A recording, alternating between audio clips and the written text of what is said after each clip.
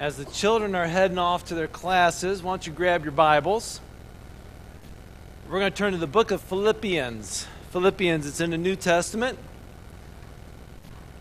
Somewhat towards the back, past Matthew, Mark, Luke, John, Acts, Romans, keep going, 1st and 2nd Corinthians. You'll get to Galatians, Ephesians, and then finally Philippians, one of those small books written by Paul, Philippians. If you don't have a Bible, raise your hand. We'll get one to you. Make sure you have one. We need a Bible right here in front. Hey, Colin, you know me, I'll go grab 2 Bibles, one for here and one for there. Thank you. I'll call upon you. While you're doing that, overflow. Let me hear you say overflow. Very good, overflow, because that's obviously the name of our campaign, and we sort of want to get you accustomed to what that's all about, because I'm going to try to do a couple things from here out. I'm not going to say right here and right there. There you go. Thank you. Capital campaign. We're like, what is that? And we keep hearing it.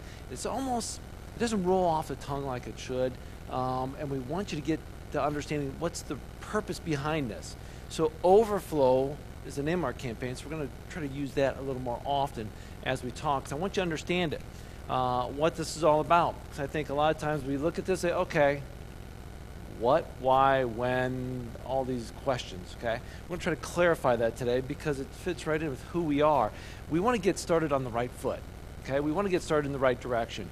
I shared yesterday at Corey Norris had his wedding yesterday, and Raylan, and I just shared with them as a couple. I said, listen, I want this wedding to get off the right foot, okay? And I shared with them a story. I don't know if you heard about this story. It just happened recently in Berlin. A couple on their honeymoon had taken off. They stopped at a gas station. They were driving a minibus. He got out to gas up the vehicle, and while he's gassing up the vehicle, gets all taken care of, pays for it, pops back in the vehicle, heads down the road. About 125 miles down the road, he discovers that his bride, his wife, is not in the vehicle. He thought she was in the back of the minibus sleeping. No, she'd gotten out of the vehicle to go and use the restroom at the gas station. No phone, no money.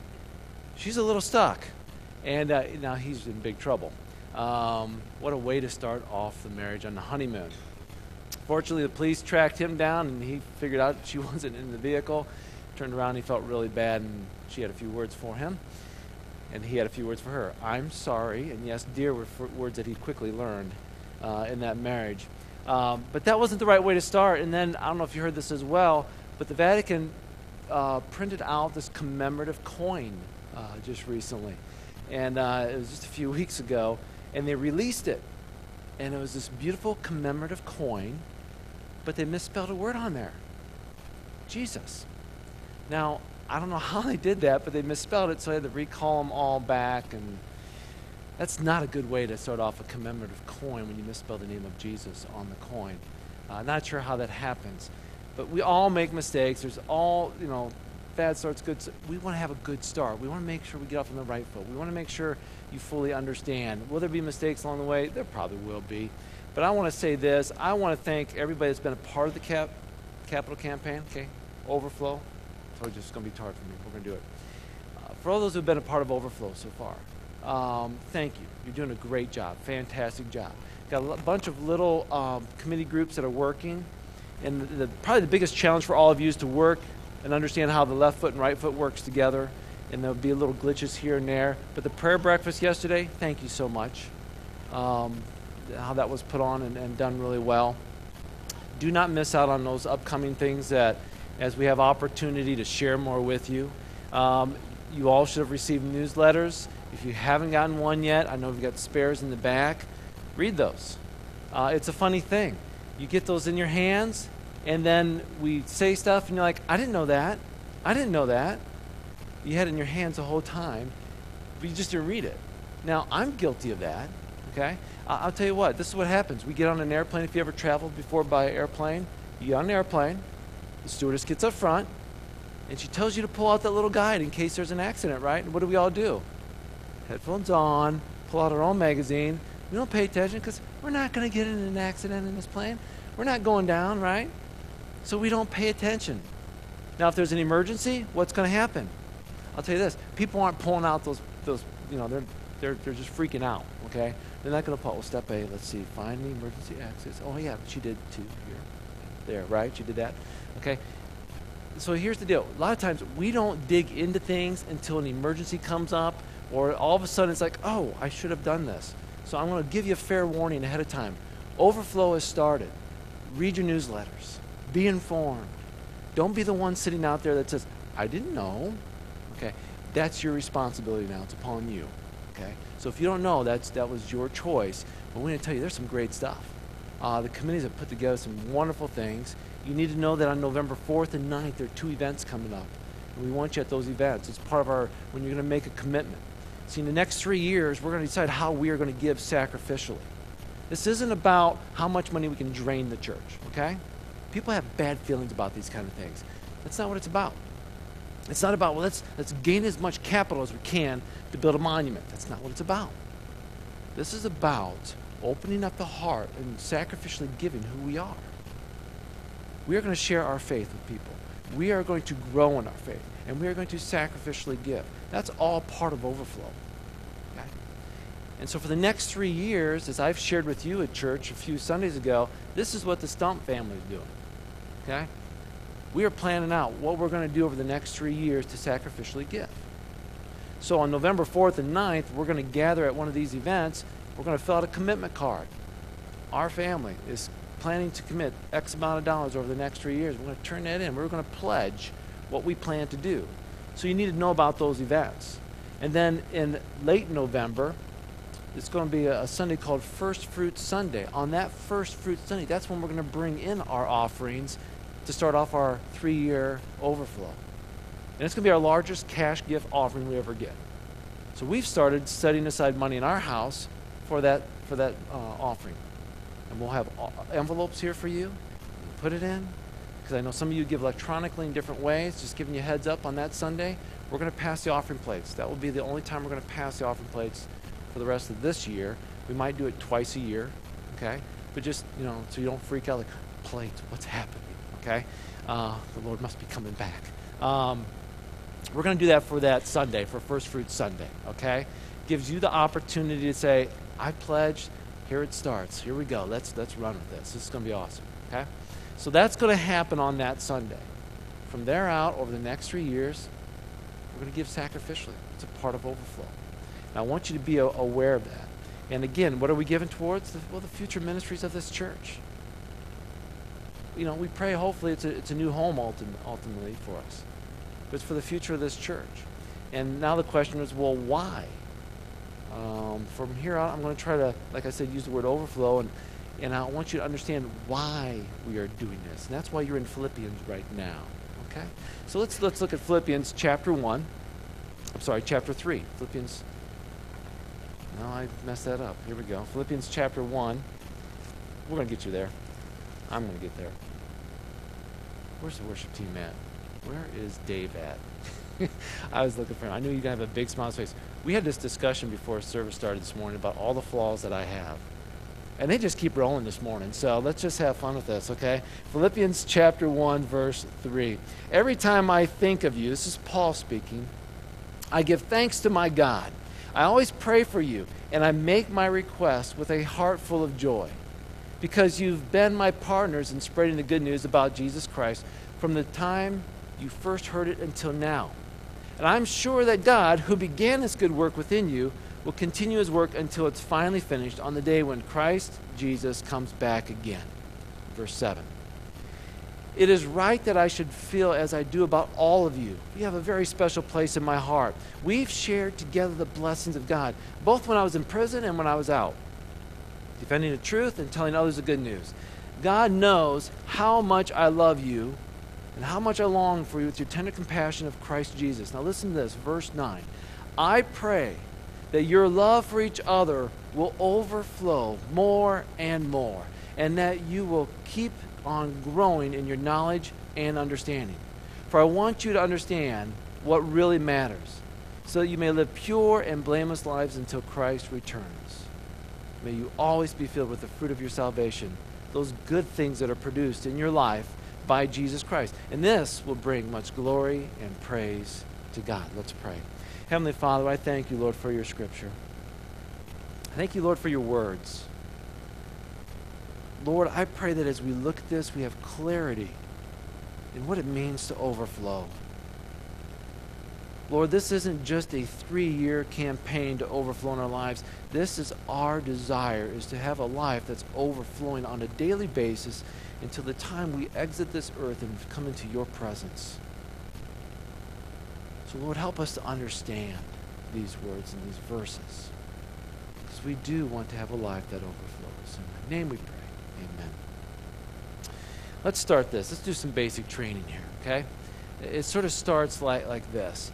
There's a mission that Jesus Christ had. And I'm going to have Dan throw some scriptures on. Luke 19:10, John 3:16, and Ephesians 2:8 through 10. Now, here's the thing. When Jesus Christ was on this planet, he made his mission very clear to everybody. He said, listen, for the Son of Man came to seek and save those who are lost. That was his mission, seek and save. All right? What an incredible mission. He came down here looking for people to bring to him to find salvation. Now, when we know from John 3:16, we sit there and say, well, why would he do this? Why would Jesus come here to seek and save those that are lost? Because in John 3:16 it says, for God so loved. Let me hear you say love. God so loved the world that he gave his one and only Son. God loved the world so much that he created. He said, this is what I'm going to do. I love this world so much, it is a mess. No doubt about it. Flawed and ugly, full of sin. But I love it so much that I'm going to send my Son, Jesus Christ, to this earth. So Jesus came then to seek and save those who are lost. And for those who place their faith in Jesus Christ, they have eternal life. We know this from John 3:16. So in response to this love, we have saving faith. That's Ephesians 2:8 and 9. So let's read that. I'll read that to you. It says this, God saved you by his grace when you believed. You can't take credit for this. It's a gift from God, not our works. Maybe you've memorized that verse when you were a kid, Ephesians 2:8 and 9. For it's by grace you're saved, not works. A lot of times we sit and think, well, what can I do? You can't do anything. God saved you. It was by his grace, his love, his goodness. We got what we don't deserve. That's grace. And that happens when we believe. We can't take credit for it. It's a gift. Verse 9 says this, salvation is not a reward for the good things that we've done, because a lot of people believe that. I'm a good person. I've done good things. Well, that's awesome. That's great. But according to Scripture, according to God's Word, that doesn't save us. That's not salvation. We can't boast about that. If it was, we could boast about it. But yet, even today, I think we hear people boast about salvation.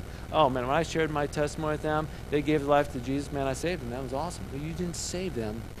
You shared the message with them. It's Christ who saved them. Christ is the Savior. We're the messengers. That's the incredible thing, is that God asked us to be a part of this. Invited us to be in that opportunity to share our faith. Verse 10 says this, for we are God's masterpiece. He created us anew in Christ Jesus so we can do the good things that he planned for us long ago. So we are now new in Jesus Christ. We're able to do these good things. We've been saved. Now, Jesus is not only our Savior, he's our Lord. Because he's our Lord, if you think back to medieval times, the kings and rulers and lords that would lord over them, what happens when you come to the presence of the king? You took a knee, you bowed, because they lorded over you. And you would obey their commands. Think that picture. Jesus is our Savior and Lord. He saves us from eternal death and separation. And now he is our Lord over us, who we obey. But it's not like a medieval king where he's going to take your head off if you don't obey. Our God's different than that, right? So here's the key things to know from this. One, we're saved by the grace of God. Look at the person next to you and say, it's the grace of God that saves us. Tell them. Awesome. That's good. We got to tell each other that. We got to remind each other that. Because again, when I share my faith with somebody, we got to witness that this past week. Some of the teenagers in this room, Wednesday night, they're out at Fields of Faith, which Pastor Dan mentioned. Happy birthday, Dan. Throw that in there. He hates it when I do that. Okay. they had the opportunity out at their field to share with all these other teenagers. Now, who led that? Me? Nope. Pastor Dan? Nope. Other youth leaders? Nope. The kids. The kids did. Now, the worship team led the singing, okay? But it was the kids who read Scripture. It was the kids who say, hey, we're here tonight because of this reason. And then the kids got up and read Scripture. And then the kids shared. And then a couple of our teenagers got up and they shared 4 basic things. It was really simple. There's a God who loves us, right? He loves us so much, he wants us to be in his presence. But there's a problem with us. We're messed up. We make mistakes. There's flaws in our life, okay? So we have sin. But God sent Jesus Christ to take care of those sins. We got to place our faith in him. So they basically shared those 4 basic principles. Obviously, they extended a little bit more. But they shared that with all these teenagers in the football stands, which is really cool. Okay? They were being messengers for God. It wasn't them who were saving people. It was Jesus who's their Savior, but God was working through them to share the message of salvation. So that was an incredible thing to witness. So then Jesus becomes our Savior and our Lord. Now, he's got a plan for us to follow. All right? Repeat after me. God's got a plan for me. Okay, now you don't have to raise your hand. You don't have to nod your head. You don't have to say anything. But isn't that a good thing? Isn't that a good thing to know that God's got a plan for you? I want you to think about this. If you're sitting in school as a student and your teacher walks in, your teacher has a lesson plan. What would it be like if our schools and our teachers didn't have lesson plans? Kids just show up and do whatever they want to do. Now, I know some of the students are like, that'd be awesome. No, it wouldn't be. Because after a while, as much as that would be so great for those kids would eventually say, this is so chaotic. This is crazy. Somebody bring order here. This is no fun because people are getting hurt. We're wasting our time. Okay? But praise God that our teachers have lesson plans to come in. Coaches have game plans. They just don't go out and do whatever. Again, we were talking about cross country. If I'm a cross country coach, this is what I'm telling these kids to do. Run. That's all I would know how to tell them, okay? I would be a great cross country coach, wouldn't I? No, okay? Because there's so much more to that. And Dan's telling me about peaks and lows and this and that, and I'm going, and he's not a cross country coach. He could be, but I'm sitting there going, well, there's a lot more to cross country, isn't there? And yeah. Oh, see, that's why I don't coach that. But see, a good coach has a game plan and prepares their athletes to be successful. Businesses have business plans. They just don't go out and say, well, what should we do today? They've got a business plan to be successful. So if you look around, everything that works in an orderly fashion moving forward has a game plan. Guess what? God's got a plan for us. It isn't just like, well, hey, I believe those 4 things that you said, Rex, and I pray a prayer, and Jesus is my Savior, and now I just go do whatever, right? No. God's got a game plan for you. He's got a plan for you. For we are God's masterpiece, created anew in Christ Jesus, so we can do the good things that he planned for us long ago. He's got a plan for us, okay? Now, as a father, here's the deal. I'm excited to have 3 boys, okay? I really am. Now, if I had 2 boys and a girl, or 3 girls, or 3 boys, 3 girls, bring it on. Love it, okay? The fact is, I'm a father, and I love my children, okay? Now, but it's not just having children that makes me a proud father, okay? Parents, you understand this, okay? Just because you have kids, that doesn't make you proud, okay? It's seeing them contribute in multiple ways. That's when I, as a father, feel really good, okay? It's good to see them productive at home, in society, whether they're doing chores, whether they're helping somebody with a job, whether they're accomplishing something in school, with their grades, maybe volunteering with another teacher to help them out. Maybe they're involved in a leadership role. There's various things that I see my boys doing that I would say they're being fruitful and productive, okay? That's what makes me proud as a father. Not just the fact that they're my children, but that I see them doing things as my children. And I was thinking about this. I believe it's the same way with our Heavenly Father.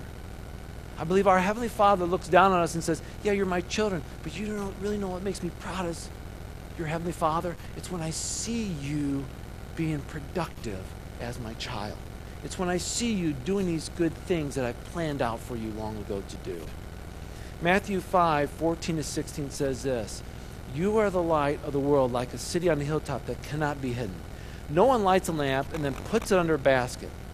It said that lamp is placed where it gives light to everyone in the house. Verse 16, therefore, In the same way, let your good deeds shine out for everyone to see, so that everyone will praise your Heavenly Father. Listen to this. Let your good deeds shine. Look at the person next to you and say, let your good deeds shine.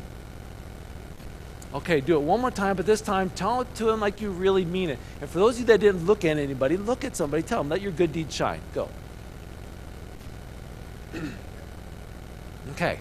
That's a command from Jesus. Those were Jesus' words. Those are red letter words. If you got the Bible that has the red letters that Jesus spoke, those are red letter words. Those are the words of Jesus. He says, let your good deeds shine. Go do that. Go do that. Why? Read on. For all to see. Well, I'm a really private person. I'm a very shy person. I get that. I was voted the shyest kid in 6th grade, okay? I busted out of that. I'm fine now, okay? But I was really shy at that one point in time in my life, okay? But here's the deal. Our good deeds aren't supposed to be shy things. Don't be taking your good deeds like that lamp and putting it under a basket. I don't want anybody to see my light. No. God gave you a light, his light. That's him working through you. Let everybody see it. It's okay. You're not boasting and bragging. It's not about you. Okay? The good thing you just did, that's awesome. You're not patting yourself on the back. You are doing this. Why? So that everyone will praise your Heavenly Father. That's the rest of the verse. Don't leave that part out. That's the important part. So that everyone will praise your Heavenly Father. I do what I do for God, not for me, not for you. And that's the way it's got to be. So as a child of God, as one who has a Savior and Lord, I am making my Heavenly Father proud of me because of my obedience to him. So I have to ask, is my life really reflecting my love for God? Because when I'm doing those things, I'm living obedience to God, and that's making him proud. So now I got to step back and say, am I really being productive for God? And it's not about doing. It's about being. And when I'm being the child of God that I need to be, my life is naturally going to overflow with some doing. Okay? Because I know a lot of times as Christians we have these checklists. Well, if I do this, I do this, I do this. Okay, throw the checklist away. Just be this. Be the child of God that God wants you to be. And as you are being that child of God, you'll be doing these things. Okay? But is my life reflecting that love for him? Are my good deeds shining out for all to see? Let's go back to Philippians chapter 1. Let's look at verse 7 again, okay? So it is right that I should feel about all of you as I do, for you have a special place in my heart. I love this. Paul's just pouring out to these people. This is one of the churches he was a part of. He goes, you share with me the special favor of God, both in my imprisonment and defending and confirming truth of the good news. God knows how much I love you and long for you with tender compassion of Christ Jesus. You hear that? Paul's excited about his Christian brothers and sisters. You know, there's a lot of things I like about Sunday morning or gatherings of the church, but here's the best part of what should be one of my best parts is when I see people come in and they got a smile on their face as soon as they see somebody else. You know, if you're walking in here and you don't got a smile on your face, one, maybe it's because you had a bad day, okay? Two, maybe because you don't know anybody, okay? But if you're a part of a church or you're becoming part of a church, get to know people in the church, because as you get to know them and you walk and you see them, the first thing you do is like, man, it's good to see them. Kathy just lit up right away. There's a big smile. You know, when you look around and you see people you know and love, there should be a smile there. There should be that kind of, man, it's good to see them. And then I like this too. Paul says, you've been praying for me. Paul addresses that.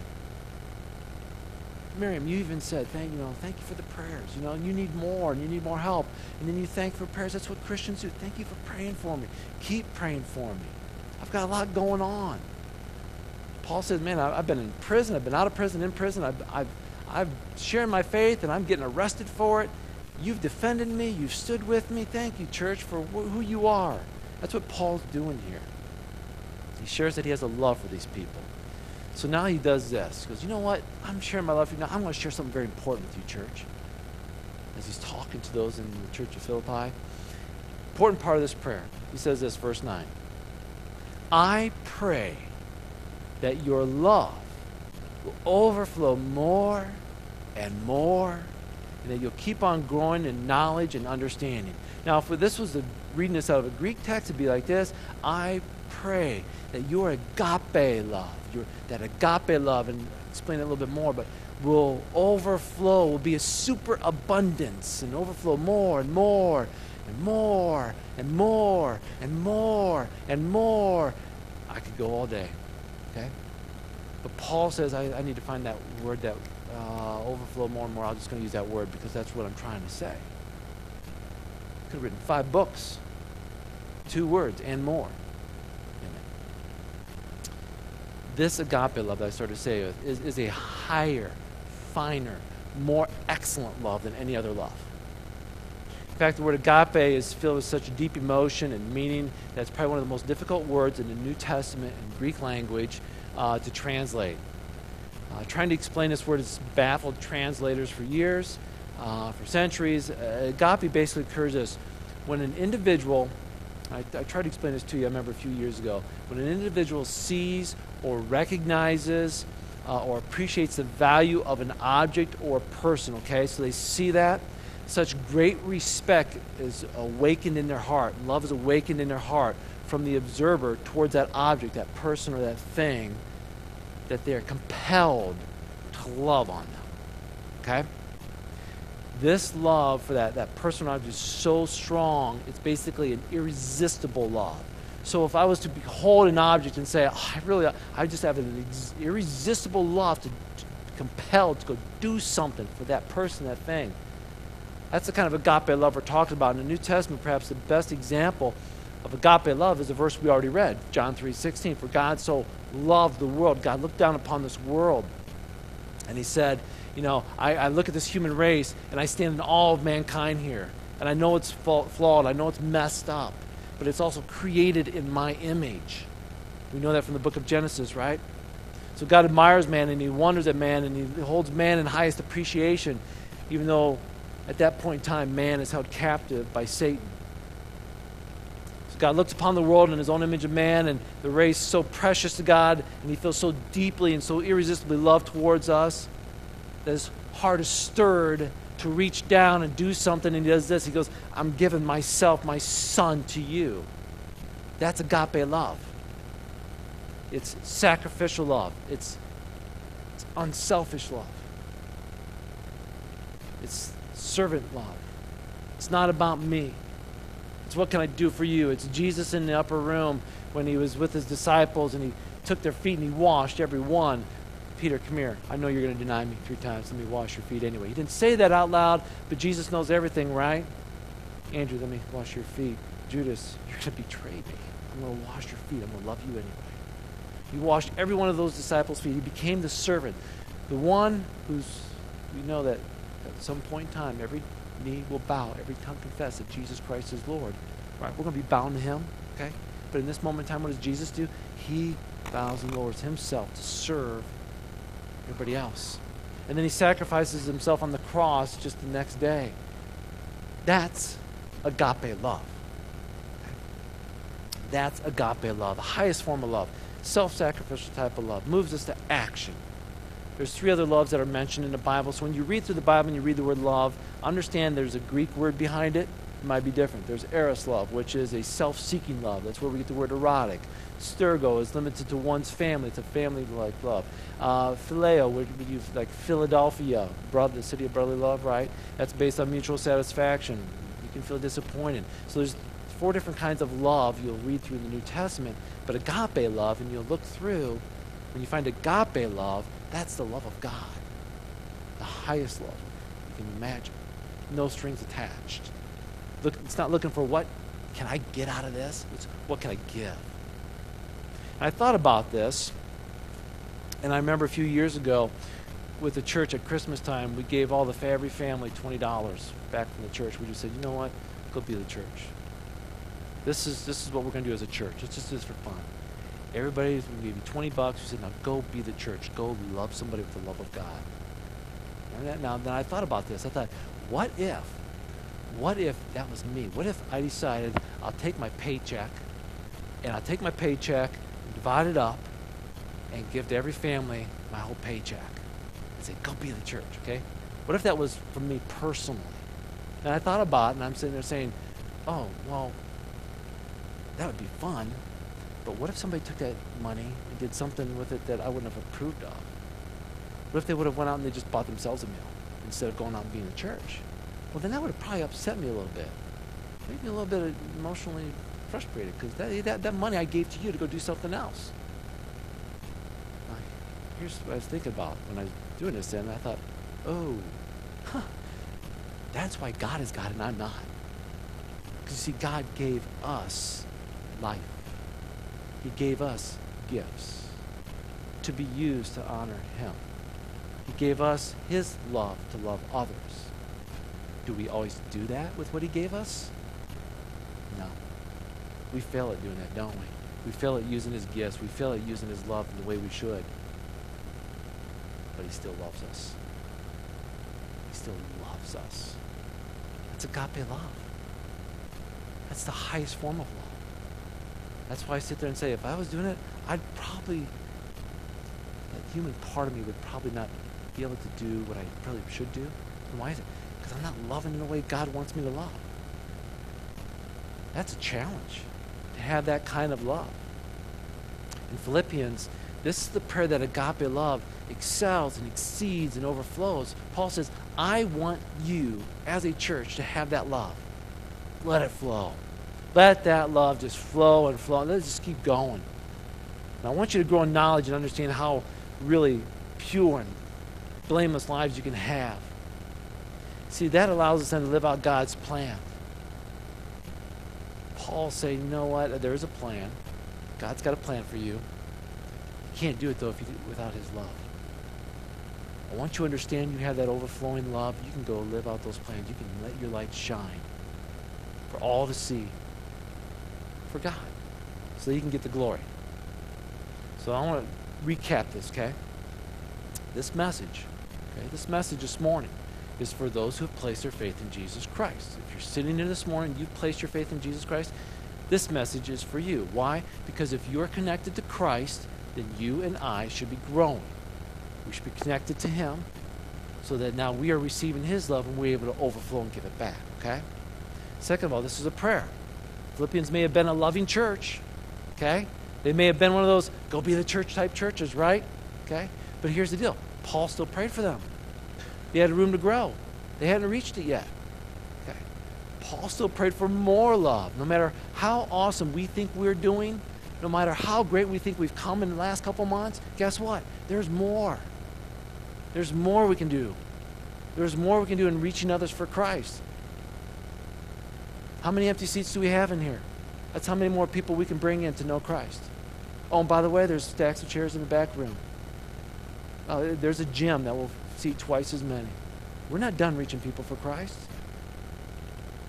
Overflow, more and more. And this is not a blind love or a frilly love. This is agape love, serving and self-sacrificial. Look at verse 10. For I want you to understand what really matters, so you can live pure and blameless lives until the day of Christ returns. May you always be filled with the fruit of your salvation, the righteous character produced in your life by Jesus Christ. For this will bring much glory and praise to God. So I want to wrap this up, okay? We've got two simple points. I want to wrap this up. Our lives should be reflecting an overflow love, okay? We have to ask this question, okay? What's keeping us from having an overflow? Why are we not agape loving everybody? Maybe we are, okay? The church from Philippi, they were loving others. I believe we're loving others. I'm telling you, I'm encouraged by stories I hear, people I see, what you're doing, okay? But yet, Paul even said, hey, that's awesome, keep it up. But now I'm going to pray that you even have a more abundance, overflowing agape love. So us too, oh yeah, we're not done. Let's keep this up. We're going to overflow. Okay? Paul says in verse 10, I want you to understand, translation, I want you to prove, I want you to test, I want you to examine. This word means oven tested. Let me hear you say oven tested. I'm not going to have you raise your hands. How many are good with an oven? Okay? Don't raise your hands. Okay? I'm not. In ancient times, here's the thing. The biggest industry in the world was the pottery industry. Okay? And pottery varied in quality, just as cards, office supplies, household items, everything varies, okay? But the cheapest pottery was thick, it was solid, it didn't require much skill to make. Most archaeological finds, when they find them at these sites, they're finding the cheaper pottery because it was held together better. The finest pottery was thin, clear color, brought a high price and value. Okay? Fine pottery was fragile both before and after firing, and sometimes it would even crack in the oven as they were making this pottery. Now, cracked pottery should have been thrown away, but dishonest dealers had the habit of taking those cracked pottery, and they would fill in the cracks with this hard, pearly wax. Okay, so they fill in the cracks. You could sort of see, but most often it would blend right in with that pottery, so you couldn't really see where the cracks were. Plus, this made the cracks undetectable because a lot of times then they would also maybe paint them, or they would maybe put some kind of coating over it, glaze, and then right away the wax was immediately undetectable, right? Wrong. If you took that thin pottery then, even though you look and say, oh, this is beautiful, and held it up to the sunlight, the cracks were seen. The flaws were displayed. Now, it's said that an artificial element was then detected, okay, whatever they used to fill that crack, by sun testing. Let me hear you say sun testing. So honest dealers would then mark their pottery with two words, sin, sera. That's S-I-N-E, and the second word is sera, S-E-R-A, meaning without wax. So the honest dealers who knew this was perfect, no cracks, no flaws, sin, sera. So I could pick it up and say, yep. Now, there could have been dishonest dealers out there that put in the cracks, glazed it, wrote sincere on it, but oh, you could tell, hold it up, sun test it, crack. This is not sincere. Okay? Paul's saying that the flaws in our lives, we tend to cover those up as Christians. Okay? Our lives are not perfect. We know this, right? We all have flaws. Which was our discussion earlier today, which we've shown you. If you come to this church, if you're visiting for the first time, welcome to our church. Welcome to True North. We're quick and open and honest to say we have flaws. Okay? If you're looking for the perfect church, keep driving. Okay? We'll invest with you a motorhome because you will never find one. Okay? If you find a perfect church, guess what? They're not sincere. Okay? All right. We must be sincere, without wax. Okay? Oh, sincere. That's where we get the word sincere. Yes. Now you're putting two and two together. Good. God's love will not flow through a Christian whose life is a sham. Hypocrisy stops the flow. When we are not sincere, when we're covering up our flaws, pretending we are perfect in everything, guess what? Overflow stops. Overflow stops. And that's why Paul was saying here in verse 10 what he said. For I want you to understand what really matters, so that you may live pure and blameless lives until Christ returns. I want you to understand. I want you to sun test this. I want you to make sure that your lives are pure and blameless. There's no cracks there. Okay, quit trying to cover them up. Second point. So what do we do about this? What do we do with our flawed, cracked lives? We have them. Okay? Yesterday, during the wedding, I showed my flaws. I showed my humanity. Lindsay's already laughing. Hey, they had long vows. That's all I got to say. Their vows were longer than my message. As they were before me, husband and wife, Corey and Ray Lynn, repeat after me, da-da-da-da, and a long vow. Now, in my folders, a lot of times, I have a smaller one for weddings. You see the 3-ring binders? Okay, well, I put in my message for them, put them in my 3-ring binder, a smaller one. And when I got to Ray Lynn's vows, I'm going along, and to be my faithful, hole punch, missing word. So I'm sitting there going, and be my faithful. It felt like a pause forever. In the back of my mind, I'm going, you idiot, why did you proof this part? Why did you not just write the word in there? What are you thinking? Oh, this is really great. How embarrassing is it? Okay, now that's all transparent in my mind as I'm pausing. Faithful, friend, good, and we went on. And got done, I'm going, what was I? It's so good to be human, isn't it? Okay? So here's the deal. Knowing that I'm human, knowing that you are human, knowing that we all have flaws, what do we do? Look at the person next to you and say, what do we do? That's a good question. What do we do? Here's what we do. Here's the second point. Are we connected and growing? We've got to answer that question. Okay? Are we filled with the fruit of our salvation, the righteous character produced in our life by Christ Jesus, as Paul put it? We are called to be fruitful. We are called to bear much fruit. I'm not going to get into John chapter 15 because we just talked about John 15. go back to John chapter 15, read verse 1, read verses 4 and 5, read the whole chapter. Basically, here's the deal. Jesus says, I'm the vine, you're the branches, and apart from me, you can do nothing. If we're not connected to Jesus Christ, we're not growing. Okay? We're not bearing fruit. We have to be connected to Christ. When Lawrence of Arabia was in Paris after World War I, he was with some of his Arab friends. He took them around and showed them the city. He showed them all the different things, the Arch of Triumph, Napoleon's tomb, the Champs-Élysées. They found all these things of little interest. He thought this was great. Look at this, look at this. You know what? You know what his Arab friends thought? Not interesting. You know what they thought was interesting? Oh, this is going to crack you up. They thought what was really interesting was the faucet in the bathtub at their hotel room. They thought that was interesting. They spent time in their bathroom turn it on, turn it off, whoa, turn it on, whoa. Supposedly they spent too much time in there looking at this, okay? But they thought it was wonderful. They were trying to figure out how you turn a handle and water comes out. Now, sometime later, it says that when they went to leave Paris and returned back to the east, Lawrence found them in the bathroom trying to detach all the faucets in the bathtub. They're trying to take them home with them. And this is what they said. They said, you see, it's very dry in Arabia. Well, we need our faucets. If we have them, we'll have all the water we want. They thought all you got to do is just take that faucet. You get it home. Hey! They were going to be very discouraged and very displeased when I got home and found that's not the way it works. So basically, Lawrence of Arabia explained to them the effectiveness of the faucets do not lie in themselves. See, the faucets have to be connected to this water line, which is connected to a larger pipeline, which eventually, hey, let's talk rainfall and the melting of the Alps, and then where water comes from. We have a God. What's agape love? He's poured it down upon us.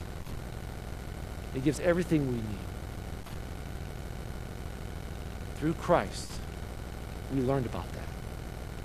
Christ left and gave us his Spirit. His Spirit now dwells in the temple, our body. Our ability to overflow comes from God. But if we're not connected, nothing's coming out of this faucet. You know what I'm saying? So, as children of God, let me ask you this. Are we connected to God? Are we cleansed by God? Are there impurities running through us? We're being hypocrites. We need to clean that up. We're called to live an overflow life. Paul prays for us. He prays that for all believers. Our lives as believers should be the same. We need to pray for one another, encourage one another. But we need to do this with that agape love. Let's make sure we're connected to God. And over the next week, months, years, centuries, however long it is until Christ returns, let's pray that this church is an overflowing church. Amen? Would you please stand?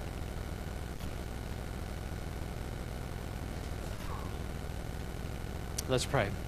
Worship team, go ahead. Heavenly Father, I want to thank you, Lord, for being an awesome, incredible, agape God. Thank you, God, that you have poured out your love upon us. And you did that example through your Son, Jesus Christ. I thank you, God, that in the midst of our flawed lives and mistake lives, boy, we definitely don't have it all together at times. You remind us that you want to fix those. And you want to help us. But we've got to make that choice to bow our knees to you, to stop trying to be the Lord of our own lives. Lord, I know you are the Savior of our lives. But we as believers who have been saved also have to ask, but are you the Lord of our life? Have we really bowed a knee to you and said, my life is yours. Now take my life. Let me love others.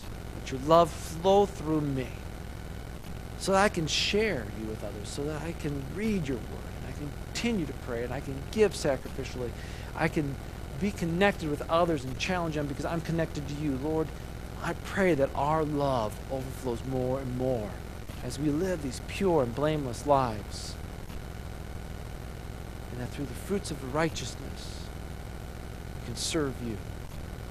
Thank you, God, for this church. Help us, Lord, as we walk out of here, Lord, to stay connected to you, to let your love flow through us to others. Thank you for this time of worship, Lord. We sing to you now. In the name we pray.